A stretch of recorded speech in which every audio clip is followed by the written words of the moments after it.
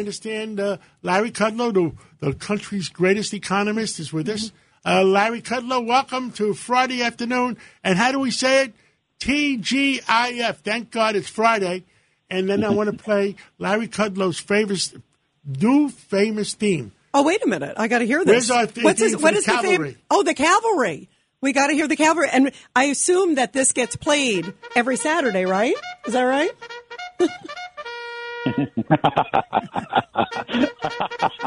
I just see the scene. At the front of the scene, Rin Tin Tin is going out there. You know, I woke up at 3 o'clock in the morning this morning, and I heard that this cavalry, and I saw Larry Kudlow's face, and I have an idea what's going to happen later in the year. If the cavalry doesn't come in, and we're not saved in elections in New York State and New York City and Washington, we're in deep doo-doo. Larry Kudlow, it's your microphone. No, thank you very much, everybody. You know, I just want to pick up on the conversation with the former Secretary of State, my colleague Mike Pompeo.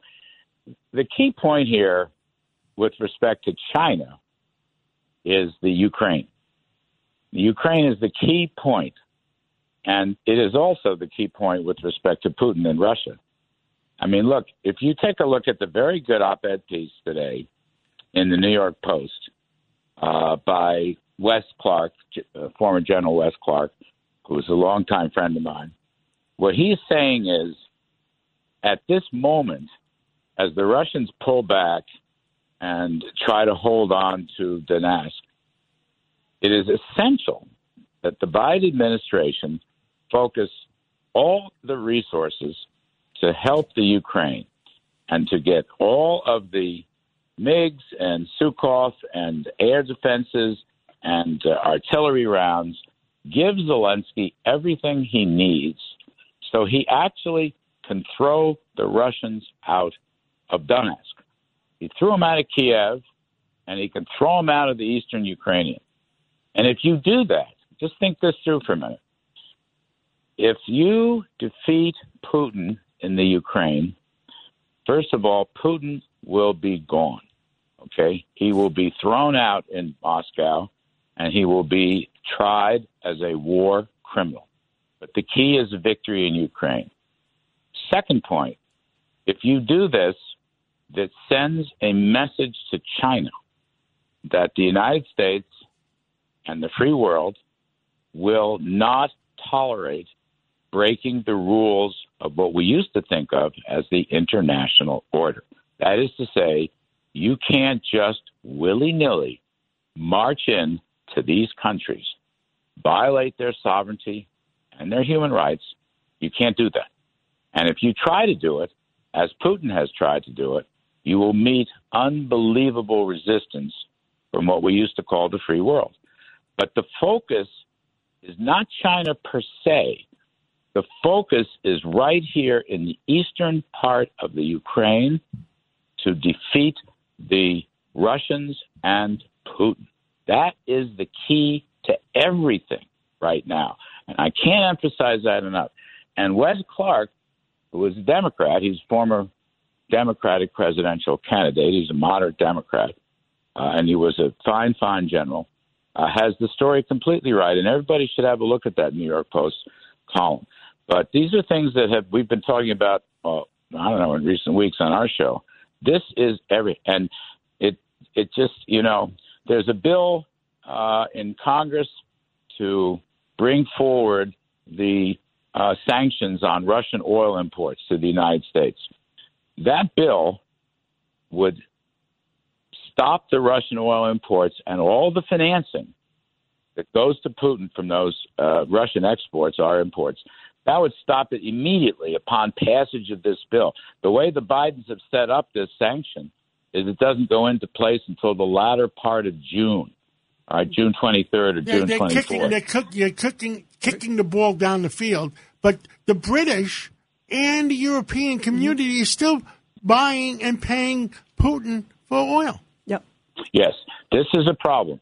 It's more or less $1 billion a day. It's roughly $40 billion. The EU has, with their purchases of oil and gas, you're quite right, is actually giving Russia far, far, far more money than they've contributed to the Ukraine. And it's a very big problem. And something should be done about that problem.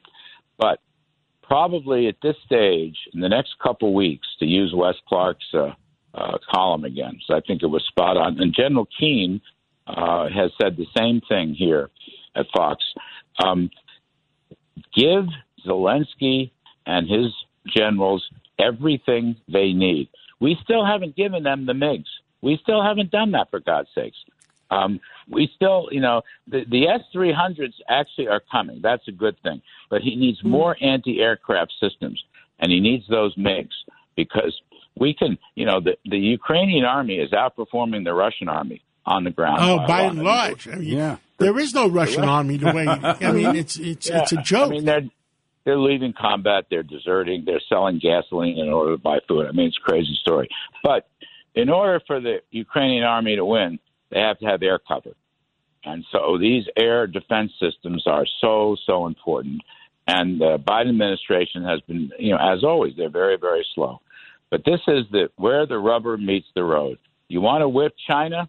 You got to whip Putin in the Ukraine. It's that simple. And then you'll get rid of him. He is a war criminal. He is a crook. I don't know why we haven't seized his yacht, his $700 million yacht, Larry, which is sitting off the coast of Italy. Italy. Larry, he's our partner. He's our negotiating partner with the Iranians. Yes. You can't make this up. And there was another. That's exactly right. There was another report. Exactly Not only is he negotiating for the United States interests, so-called, but Russia is supposed to be the guarantor of compliance by Iran if a deal is made. Oh, great. No, it goes further than that. I saw somebody very high up in the Israeli government at lunch today, and his answer, I said, what's going on?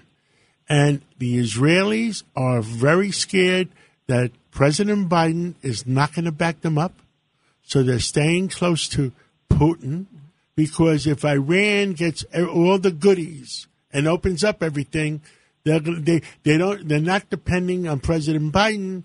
They want to depend on Putin too.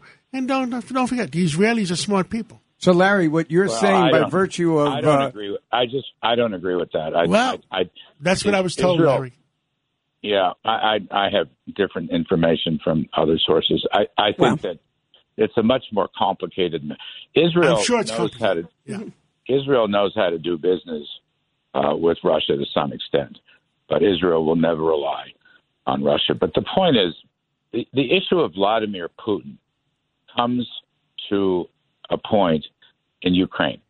Everything comes to a point in Ukraine. You defeat Putin in Ukraine, you will have destroyed Putin. And that's a second chance, right, Larry? Because we've already bungled this up. This is an opportunity that they've basically given us by backing off, and we're not doing anything about it. Well, look, I would give credit, however, to the Ukrainian military forces and also the Ukrainian civilian forces. Absolutely. They emigrated, but they came back. So you have these militias on the ground. It's their country. It's their families, their lives, and their business, and they're fighting like hell. The Ukrainian army turns out to be a tremendous performer. Look, General Milley said 5 or 6 weeks ago that in 72 hours the Russians would take Kyiv. And he was completely wrong. Again, I might add. Totally wrong. He's been wrong, it seems like, on a lot of stuff, Larry. Larry, we have 1 minute left. Would you round it up for our audience? No, I'm just saying this is a key point, and the next couple weeks are going to be crucial. And if you want to defeat China, you have to defeat Putin in Ukraine. And if you want to reestablish international rules of order and sovereignty and freedom and human rights, it all begins and ends in Ukraine. That is how incredibly important this is. And whether the Biden administration understands this urgency remains to be seen. I want them to do the right thing because we are all American patriots. He is our president. But this is absolutely the key point in the world struggle for freedom. Right now, it's in Ukraine and indeed the eastern part of Ukraine.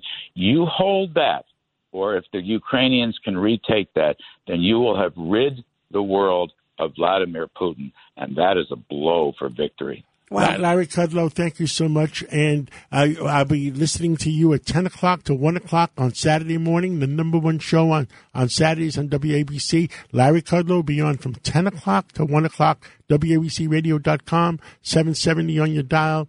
And you could always call out Alexa, play 77 WABC. Thank you so much, Larry. I'll be listening tomorrow.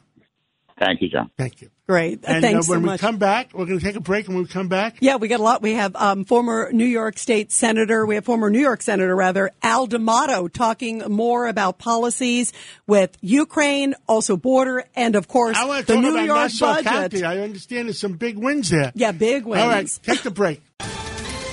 Ohio, ready for some quick mental health facts? Let's go. Nearly 2 million Ohioans live with a mental health condition. In the U.S., more than 50% of people will be diagnosed with a mental illness in their lifetime. Depression is a leading cause of disability worldwide.